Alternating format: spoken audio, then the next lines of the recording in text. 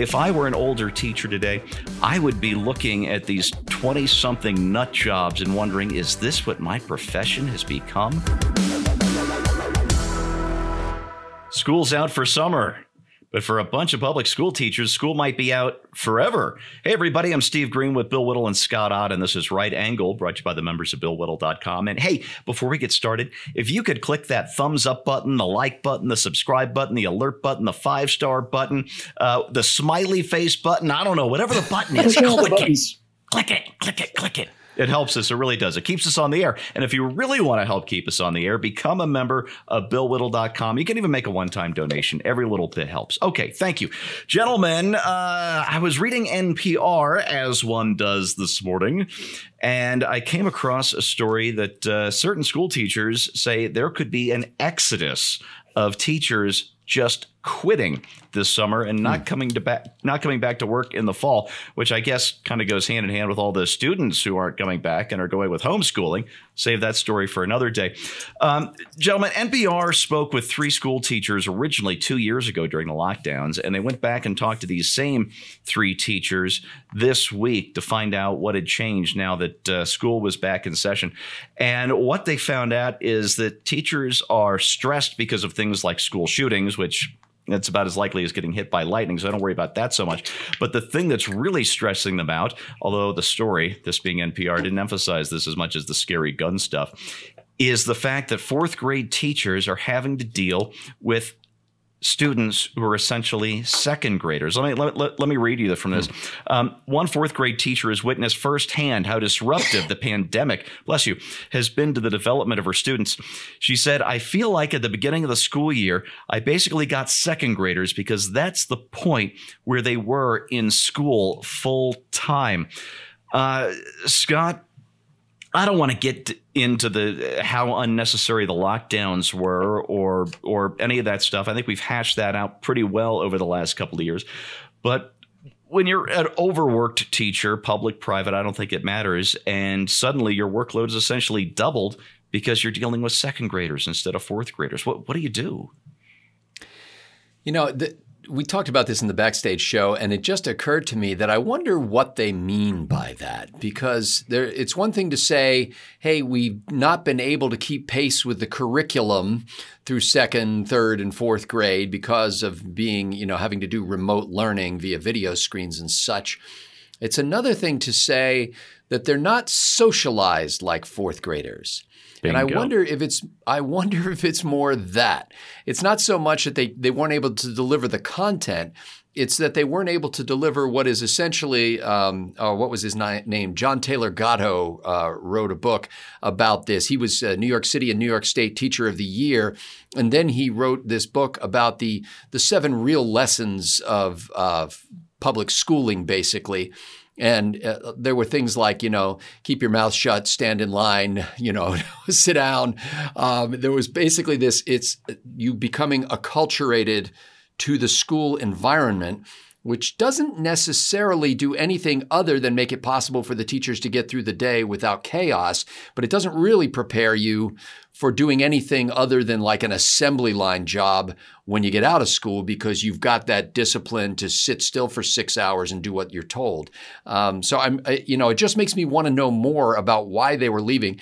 In general, having worked for a public school district in the administration building for a couple of years ago, I know at that time they had a big concern that they were losing so many teachers in the first 5 years of their careers. These are people who had dreamed of becoming school teachers since they were little, went to a teaching college, got their degree, and showed up at school and couldn't cut it. And they were out of there in 2-3 years. And I remember one administrator telling me, when we lose these teachers, we're not losing them in the classroom. We're losing them in the teacher's lounge. In other words, they just couldn't take that atmosphere. They couldn't take being among other school teachers who, I guess, sort of dragged them down and, purged them of any infantile utopian ideas they had about changing the world by educating children. Bill, you mentioned something in the backstage episode, which of course is available for our members, that just blew me away. I had not seen this anywhere. You talked about a loss of IQ points for this entire generation. I'm hearing anecdotally 10 points. Some studies that I've heard about, again, secondhand, are saying maybe 12 points of IQ. I mean, if you take 12 points out of 100, you're at, 88. And 85 is considered to be functionally retarded, basically. You have dealt an incredibly severe blow to this entire cohort with these mask mandates, which you said you don't want to get into, but I think it needs to be said. Okay. There were absolutely no science to base them on. Dr. Fauci said, do it, so everybody did it. And now we have a permanently wounded cohort that's going to move through American society to the day they die. They're going to be deficient in certain areas because during those 4 years, Steve, when they're very young, second grade's just about right. That's when they develop social skills, and kids do it at school. I found myself on an airplane with my wife a couple days ago, intentionally, and just woke up on an airplane. Yeah, but as we were disembarking, we weren't deplaning because that's not a real word. There was a guy in the aisle. Sorry, there was a woman holding a child in the aisle, like a 3 or 4 year old girl, and the guy right in front of me was making goo-goo faces at her. Goo-goo like this, right? And the girl was staring at him blankly. And I realized, that's weird. Kids will almost always either make a face back or they'll turn away and hide, but they'll never just stare blankly. And I thought about this for a second. I said, the reason that the kid is staring blankly is because the guy making the goo-goo faces is wearing a mask, right? He's wearing an N95 mask. That child is not able to read those facial signals, right? And either laugh or recoil in horror as the case may be. So it's not just a question of the work they missed. It's a question of how they missed the work they missed. When you talk about going to school, especially in elementary school, you would be in Miss Henderson's class or Mr. Sanchez's class or whatever the case may be. And there was a personal attachment to the teacher. When you basically lock kids out of school and put them on Zoom for 2 years, you don't get that personal bond. You don't get that personal connection. It's just another talking head on a flat screen on a device that they look at all day anyway. And we're surprised by this. I have to tell you, Steve, I am not aware of any case in human history where the cure has been worse than the disease than it has been during COVID-19 in 2020, 2021. Yeah, that is absolutely the case globally, and the worst part of it is what we've done to our kids. I'm the father of two boys. They're 16 and almost 12 now, so they were 2 years younger than that when this whole nonsense started with the lockdowns. And some days parenting feels like you're just trying to make up for yesterday's mistakes, and the day before that you were trying to make up for the day before that's mistakes.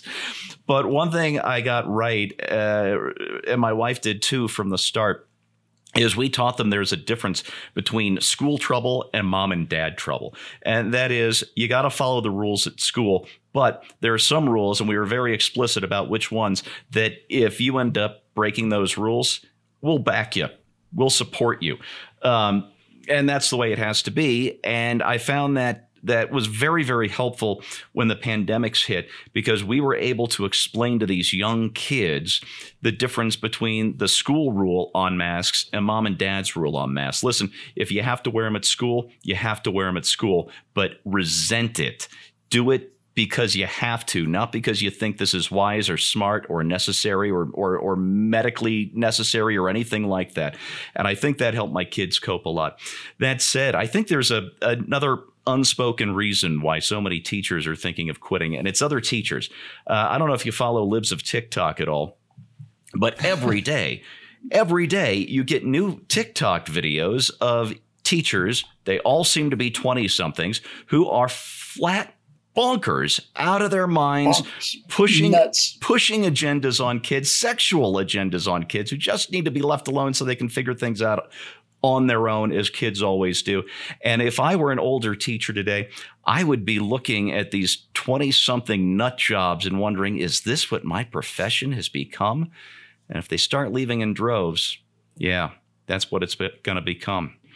And that is your right angle on that, brought to you by the members of BillWhittle.com. Thanks so much for watching, and we'll see you next time.